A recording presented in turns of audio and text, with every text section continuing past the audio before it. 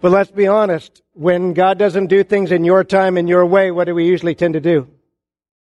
Take it back out of His hands. We try to fix it. We try to work on it. We try to do what we think we can do. And then we keep crying out, God, why don't you do something? It's like, I keep trying, but you keep taking it back.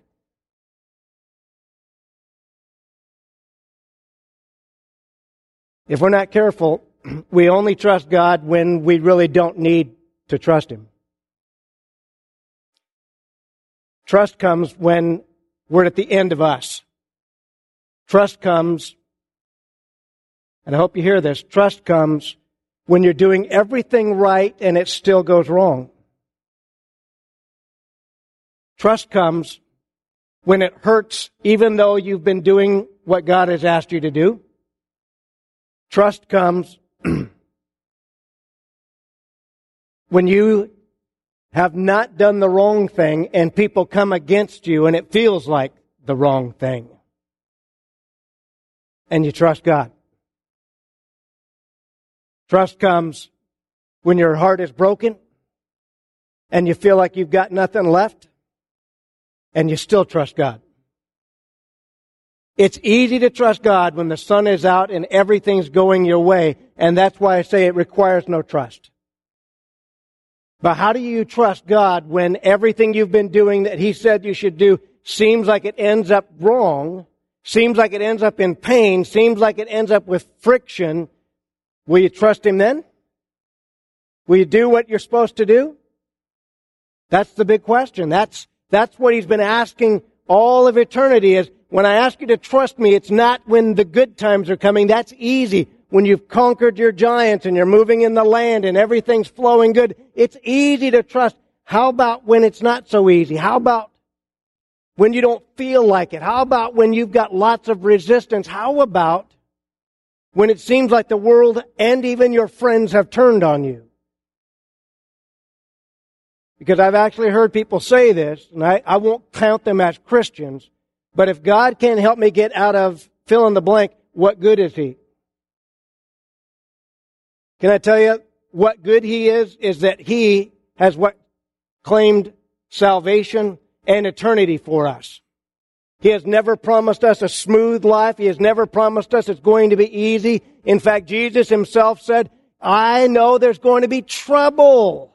There's going to be trouble in this world, but don't worry about that. I have overcome the world, but that doesn't mean that you still won't have trouble, right? See, if we don't read that right, it's like, oh, I don't have to worry about trouble. He's overcome trouble. No, He's overcome trouble. But now we have to allow ourselves to become more than a conqueror, which means we have to fight through things. There's no way to be a conqueror unless you're facing something, right?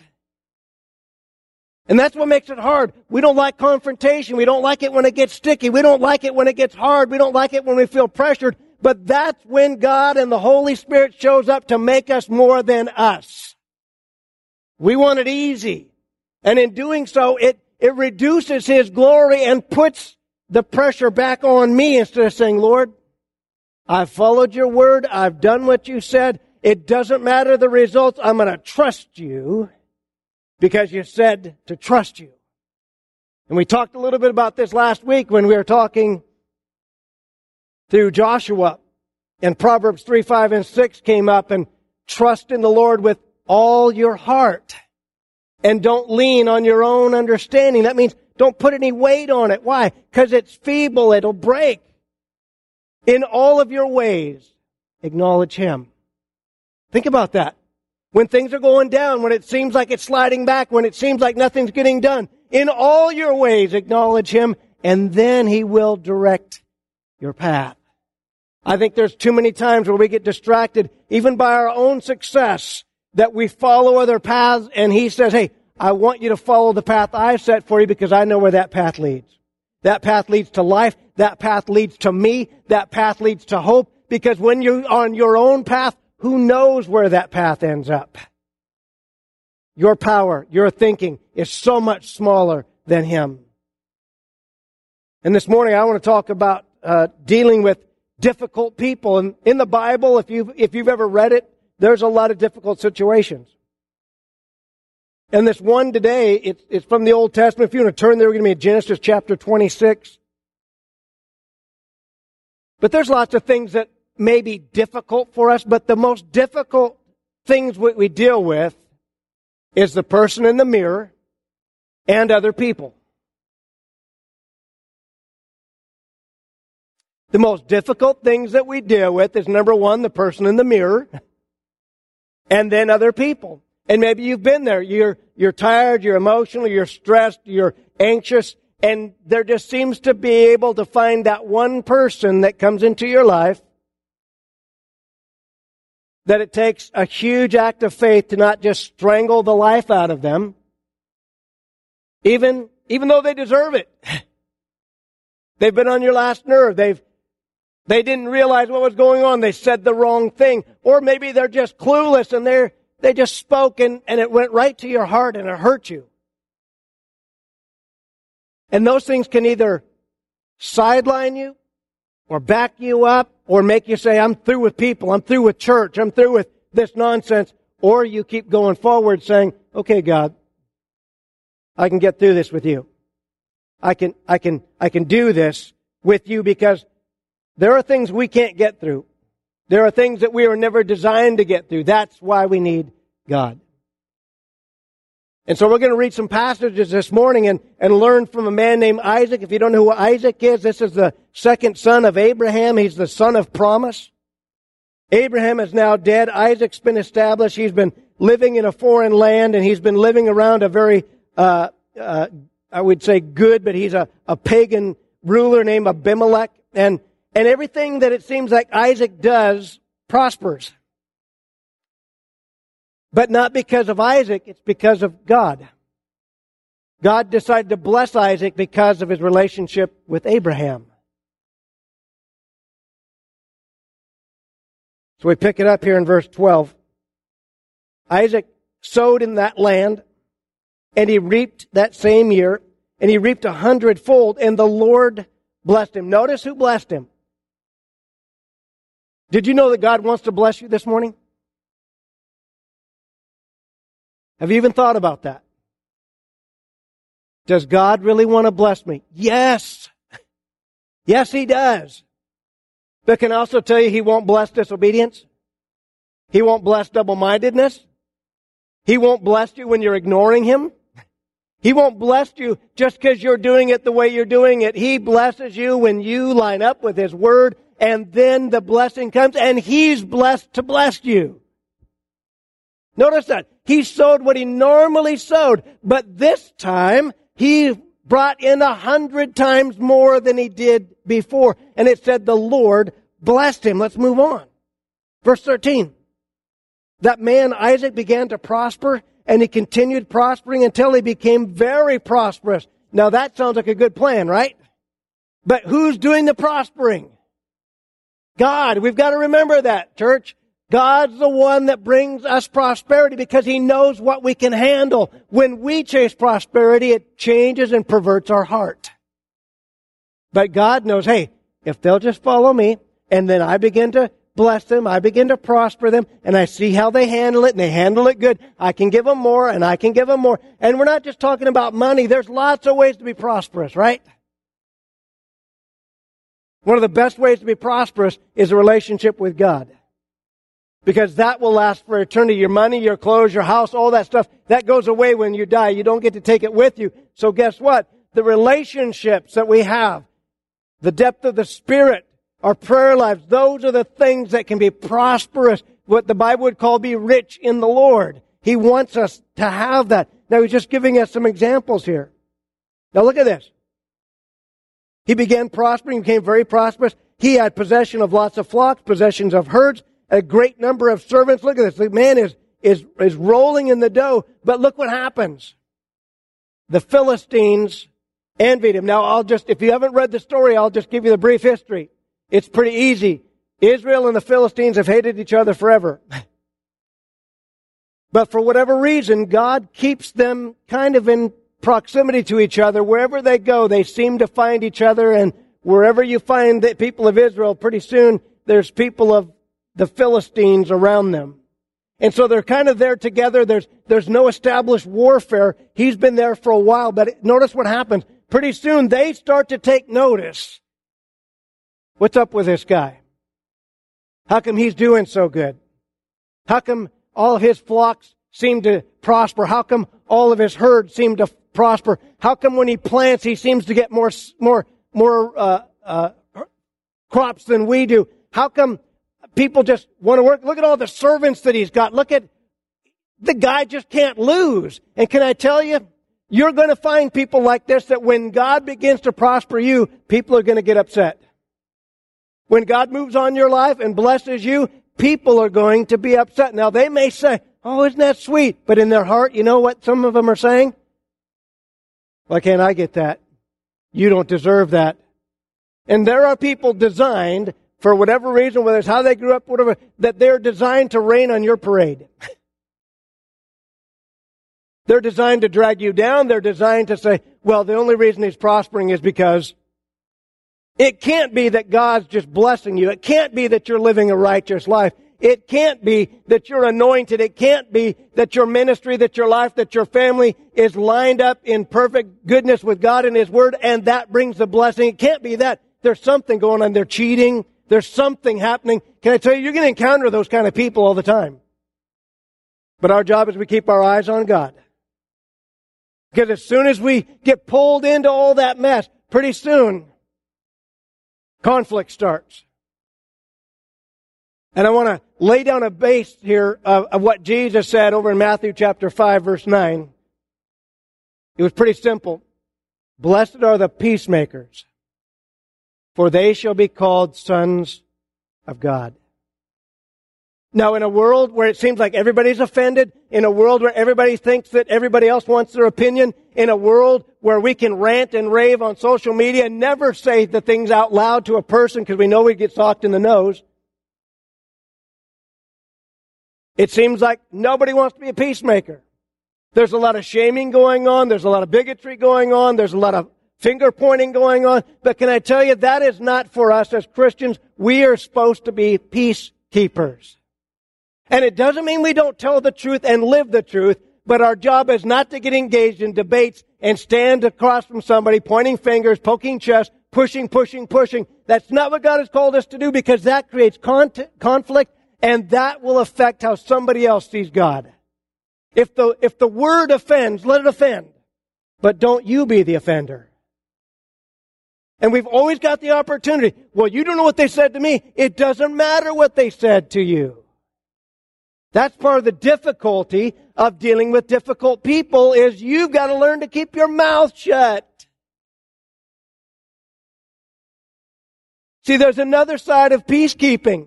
Have you ever said, I'm going to hold my peace?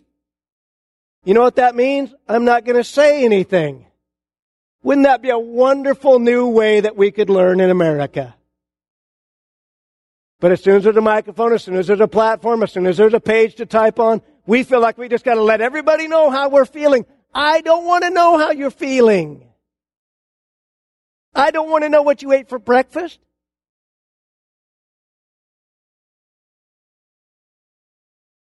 And I'm not saying you can't do that or that it's a sin, but this was not normal conversation before social media. Did you know that? Two guys that met at Denny's for coffee, back when coffee was 25 cents a cup, you didn't pay $5.15 at Starbucks.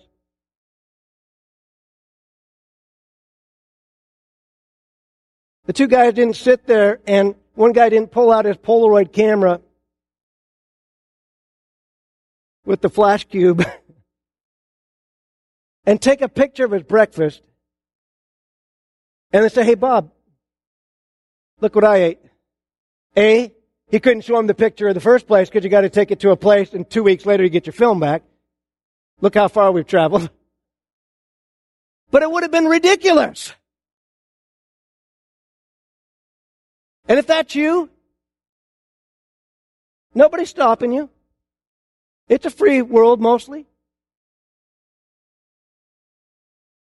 But really, aren't there more important things that we can engage people in? And it seems like we're dancing around the really important topics to talk about stuff that doesn't matter to anybody else. And it's not making us better. We're not getting the gospel out. We're not evangelizing better. We've got neighbors closer than we've ever had them before, and we don't know them, and we don't want to know them. and the world is changing. And just because we've got access to millions on social media doesn't make us more people friendly. You know how we become more people friendly? We actually talk and interact with people. We ask them how things are going in their life. Face to face is usually a good thing. And it's beautiful that we can talk to people in faraway places. I'm glad for that technology. But I'm telling you, you live most of your life here. But do you know the people around you? Do you even want to know the people around you? And the problem is, if we're not careful, we start to pull back because life and people and society is becoming difficult. And how do I deal with people that aren't like me? Blessed are the peacemakers. Moving on. The Philistines now envied him. They've got something going. Can I tell you that the internal problem will pretty soon become an external problem? He had possessions of flocks and numbers. The Philistines envied. Now the Philistines had stopped up all the well which his father's servants, that was Abraham, had dug in the days of Abraham his father, and they had filled them in with dirt. Now listen, Abraham took all that time, and Abraham was a very prosperous man anyway. But when he moved on, the Philistines had a gripe with him all the time, and they came along and they said, we're sick of this guy. We're sick of everything that happened, and they filled in the wells. Now, I hope you can get this. All of these people lived in a desert. It's not like they walked to a tap. Why would you ruin a perfectly good water source? Envy. Heart problem. Well, if Abraham dug it, we're not drinking that water. Fill it in. And it's the same attitude that can happen in our life. You can't give somebody praise for their new promotion, and it's a heart issue. You have to feel like you have to fill in their well.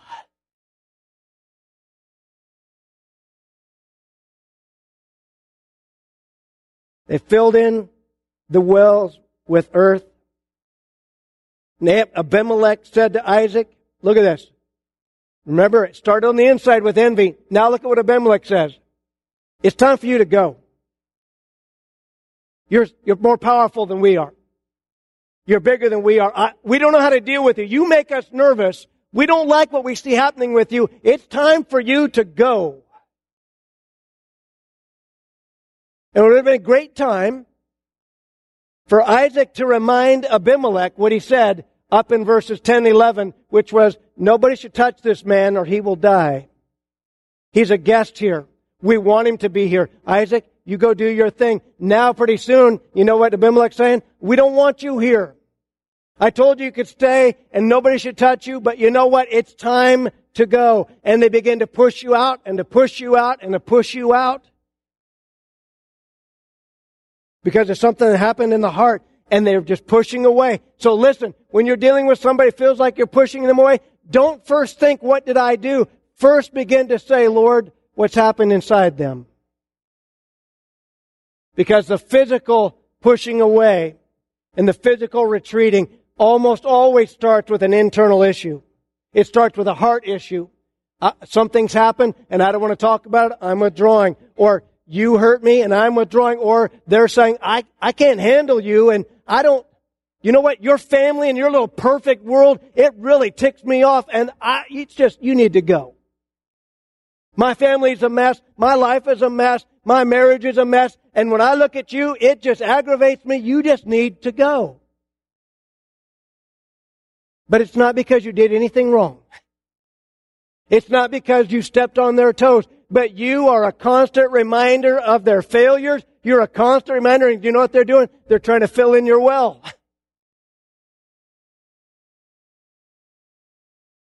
In many cities, those wells were communal and the whole town would come and they'd have fellowship as they would draw water.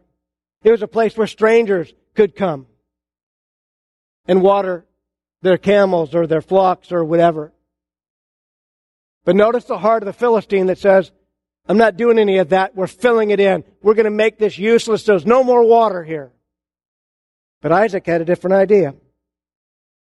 Isaac left. Notice he didn't cause a stink. He didn't say, hey, we had a contract. Hey, you said that I could. He didn't do any of that. He just said, you got to go away. And Isaac departed from there. He went to the Valley of Gerar and he began to live there. And Isaac dug again the wells of water which they had dug in the days of Abraham. Look, he knew where those wells were. He knew where Dad had dug. And he said, I'm not going to dig new wells. There's nothing wrong with those old wells. I'm going to unstop those wells and I'm going to get it. Because again, they needed the water. It's not like they could just turn on a tap. He called them by the names which his father had called them. And Isaac's servant dug in the valley, and they found a well of running water. This is awesome. God is even blessing them here. They're in the desert, and they need water. Guess what God does? Why don't you dig there? And they did. I don't know if you've ever seen somebody dig a well, but it's not easy.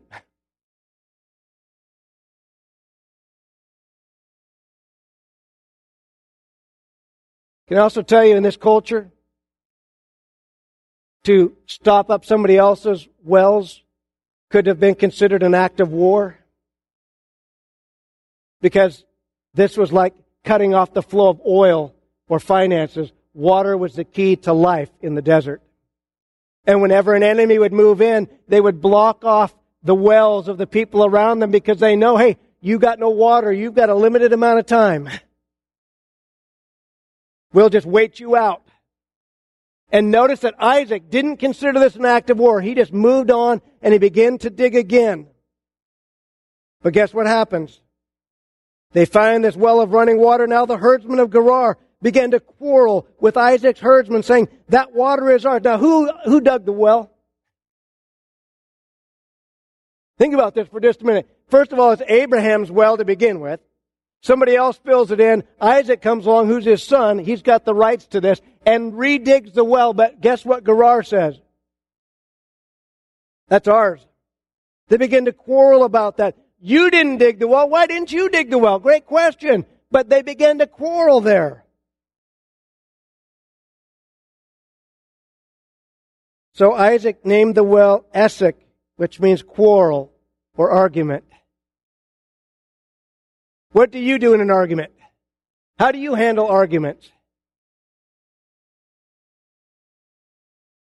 Are you the one that has to have the last word? And I've shared this before, but in my house where I grew up, you learned how to win the argument because you had to be the loudest, the longest. But can I tell you that you never win those type of arguments? You may yell and scream and pout and slam doors and throw stuff, but you still lost. Can I tell you one of the biggest ways you can hurt a church? Arguing, quarreling. Biggest way you hurt your family? Arguing, quarreling. Biggest way is to push away your friends? Arguing, quarreling.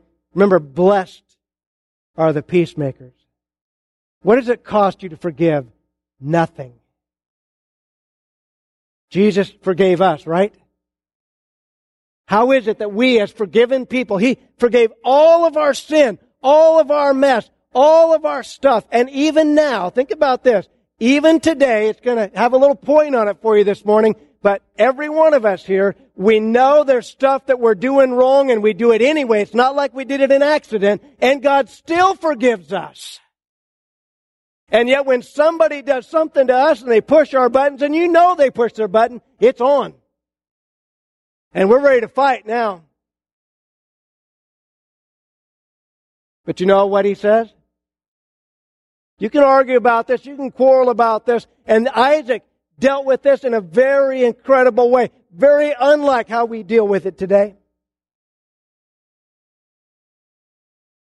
How do you deal with arguments? Can I give you a hint? Decide not to argue. Did you know you have that choice? Because usually when you hear somebody say that, usually the next sentence is, yeah, but they started it. You don't know what they called me. Do you know what she said to me? Does it matter? Is there something that she said or did that can't be forgiven? It's a great question. Are you going to let a friendship of multiple years be broken because of a word or a tone or a misunderstanding? Are you going to push family members away because of an argument? You are blood.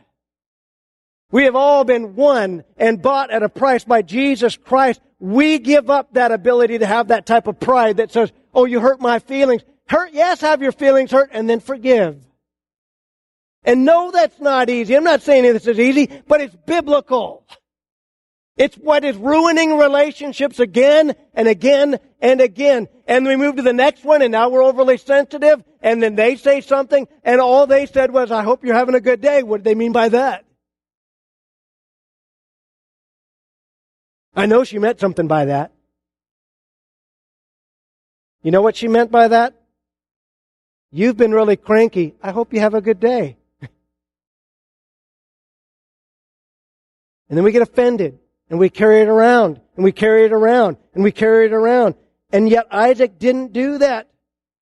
They began to quarrel. They said, that water is ours. There are people that want what you've got. That's just the way it is. And he called the name Esek. Then they dug another well. Look at this. You guys want it? Have it. Let it be a blessing to you. Have that well. I'll go dig another one. Isn't that amazing? Decided not to go to war. Decided I'm not going to quarrel. I'm not going to argue. You guys just have that well. I'm going to go dig another well. Now, the hard part, you think, is maybe digging the well, but it's not. They dug the wells. They had the water. What's the hard part? Dealing with the people. He goes and he digs another well. And guess what happens? Now remember, this is the man that God has blessed. Right? Well, if that's what you call blessing, I'm not sure I want this Christianity. Welcome to real Christianity. There is blessing and there's also conflict. And the conflict is there to teach us how to have grace. The conflict is there to teach us to forgive. The conflict is there to point us to Christ so we don't get self-sufficient. It's in those moments of conflict that we need God the most. And remember, it's a heart issue. Somebody calls you something, you choose not to respond, that's great, but how's your heart? Do they now get the silent treatment? Do you now keep smiling? Yeah, I'm fine. But there's a strain, or has there really been forgiveness? Has there really been admission of, hey, that hurt my feelings and let's work this out? Or do you want to have an argument? Or are you going to give them the silent treatment? You're just going to cut them off. You're going to avoid them in the store. I've seen all that stuff. Even among Christians. And I'll tell you what, if it's you, it's time to grow up and it's time to ask the Holy Spirit to give you more power to overcome that stuff, because I'm not going to live my life avoiding somebody at Safeway. I'm not going to give them that much rent inside my head. But I see it all the time. People that left, people that have hurt, people that have this, and I'll see them and they act, I mean, it's funny that people can lock eyes with you and then pretend like they didn't see you and they turn their little cart. So you know what I do? Because I can allow them, it's like, I want them back and I've cleared the air. I do the opposite of how I feel. I walk right up to them. How you doing? And I love it because it clears me of any wrong and it really makes them uncomfortable.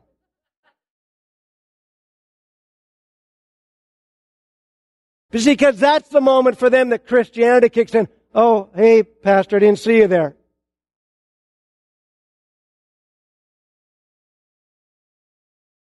Can I tell you? You got to free that stuff out of your heart. If you're going to live on this planet, if you're going to enjoy heaven, if you're going to stay in a church, if you're not going to just move to the middle of nowhere and live by yourself, which God never called us to do, you're going to deal with difficult people and you're going to have to learn to clear out your heart so you can look at those people and no matter what they did, no matter what they said, no matter how they left you, you can say, how are you doing? And you're not trying to hurt them. You're not pointing anything. You're just asking. You're being civil. You're being a Christian.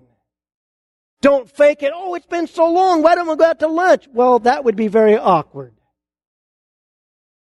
But you can still say, how are you doing? It's good to see you. I hope you get hit by a car. I mean, you can say all those things.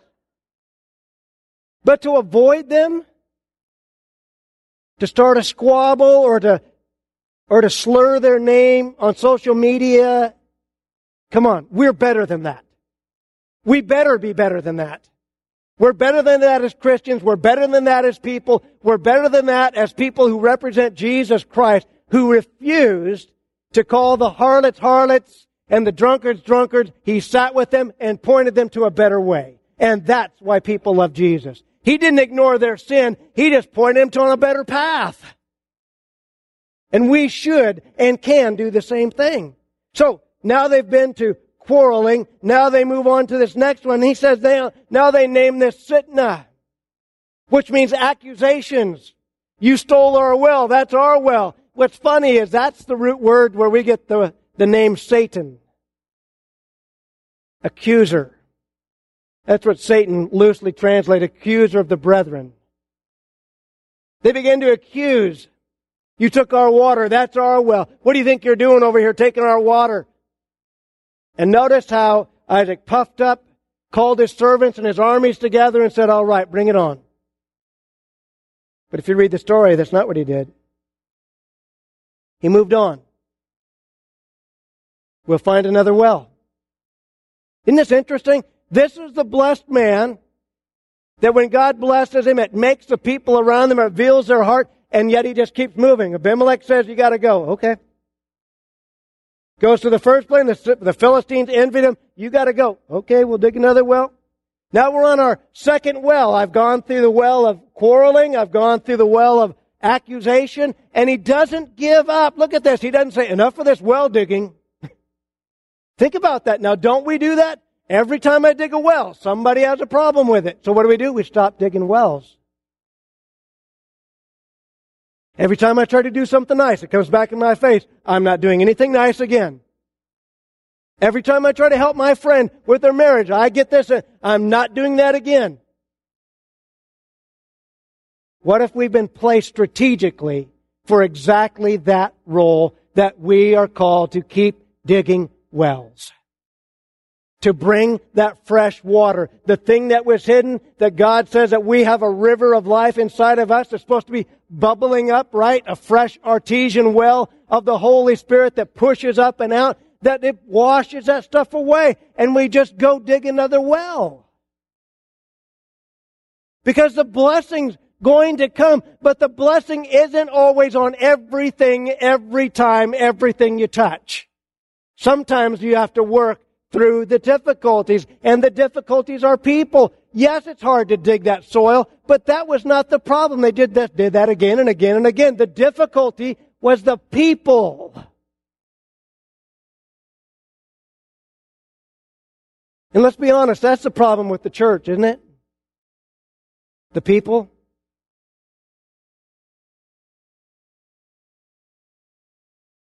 Because if there was no people, there'd be no problems.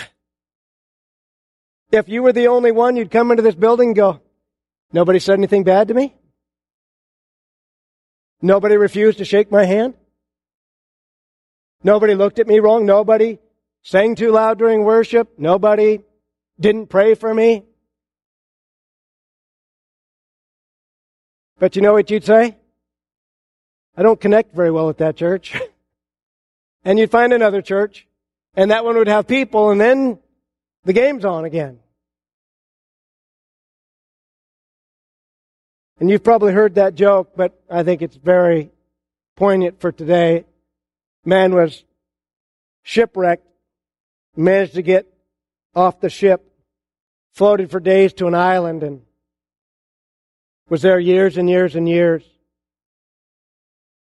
Finally, one day he sees a steamliner on the horizon, and he sets off a signal flyer. They come, and they're like amazed. Is that really you? You've been gone for 7 years. We thought you were dead. And he takes them on a little tour and he shows them his house. And he said, there's my house. Like, it's amazing. He built that house. And here's my church. I know I needed God, so here's my church. And they said, what's that other building? He's like, oh, that's my other church, but I left that church.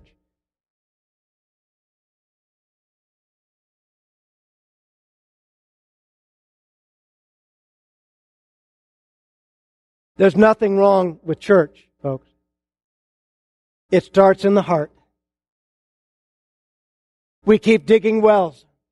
Even if people want to fill them in, even if people want to argue, even if people want to quarrel, even if people want to accuse, our job is to dig the wells that keep our relationships rich and flowing in the Holy Spirit.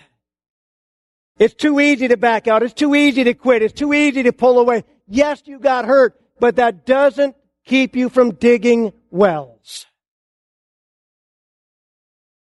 It's a process, and it's not easy. That's why we need the fruit of the Spirit. Self-control, and love, and joy, and peace, patience, and kindness, and goodness. No. Because without those, you'll do your thing and you'll get hurt. I mean, just listen. If you're new here today, we love you. We hope that you stay. But there's going to be opportunity for you to get your feelings hurt somewhere along the way because there's people here.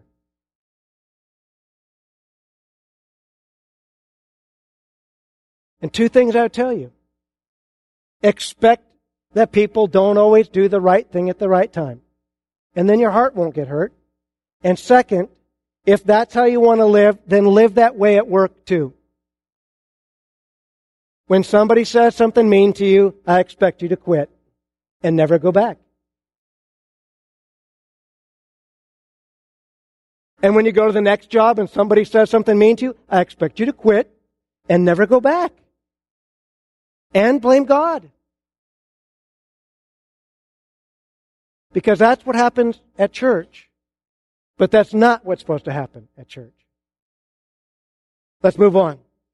Let's not end on the bad note. Let's end on the good note. They dug another well. That one they called Sitna because there was accusation. He moved on. What do you need to move on from? And I'm not talking about church. I'm talking about the hard feelings, the quarrel, the offense. Is it time for you to move on? Is it time for you to dig another well?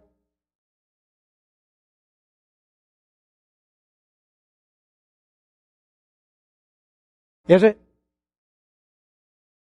It takes some work. It takes some effort. But I think for some of you, you got to stop whining about stopped up wells, and it's time to dig them again. You've given up on prayer, you've given up on church, you've given up on family, you've given up on friendships, you've given up on something. It's time to redig the well. And I'm not saying it's easy, but it's what we're called to do. We need that water. Verse 22. He moved from there. He dug another well. So he's on well number 3 right now, right? And guess what? They didn't quarrel over this one. Woo! And he called its name Rehoboth because he said, now the Lord has made room for us and we shall be fruitful in the land. Look who he gave the praise to. Who dug the well? How many did he dig? Did he blame God for the first 2? I'll just move on. But when he actually comes to a place that is good and he says, look it, now get me for a second. It may sound negative this morning, but we're talking about dealing with difficult people. He could have said, is he digging? Okay, where's all the accusers? Where's the quarrelers? I just know as soon as I dig this well, somebody's going to show up and have a problem with it. But you know what he said? He dug the well and he said, look it, a good thing happened. No quarreling, no accusation. The Lord made room for me. Those first 2 times didn't work out, but the Lord did make room for me, and now we can be abundant. Now I can be fruitful. Look at that. It took him a couple tries, but then the fruitfulness comes. Do you see what he's saying? God made room for us. Listen, if you can make room for people, you can be fruitful. If you can make room for the Holy Spirit, you can be fruitful. If you can make room for forgiveness, you can be fruitful. But sometimes it doesn't happen on the first couple tries. Sometimes you got to keep digging. And some of you have dropped the shovel. Some of you are afraid to dig again. Some of you are tired. And I get that. I really do. I've been there.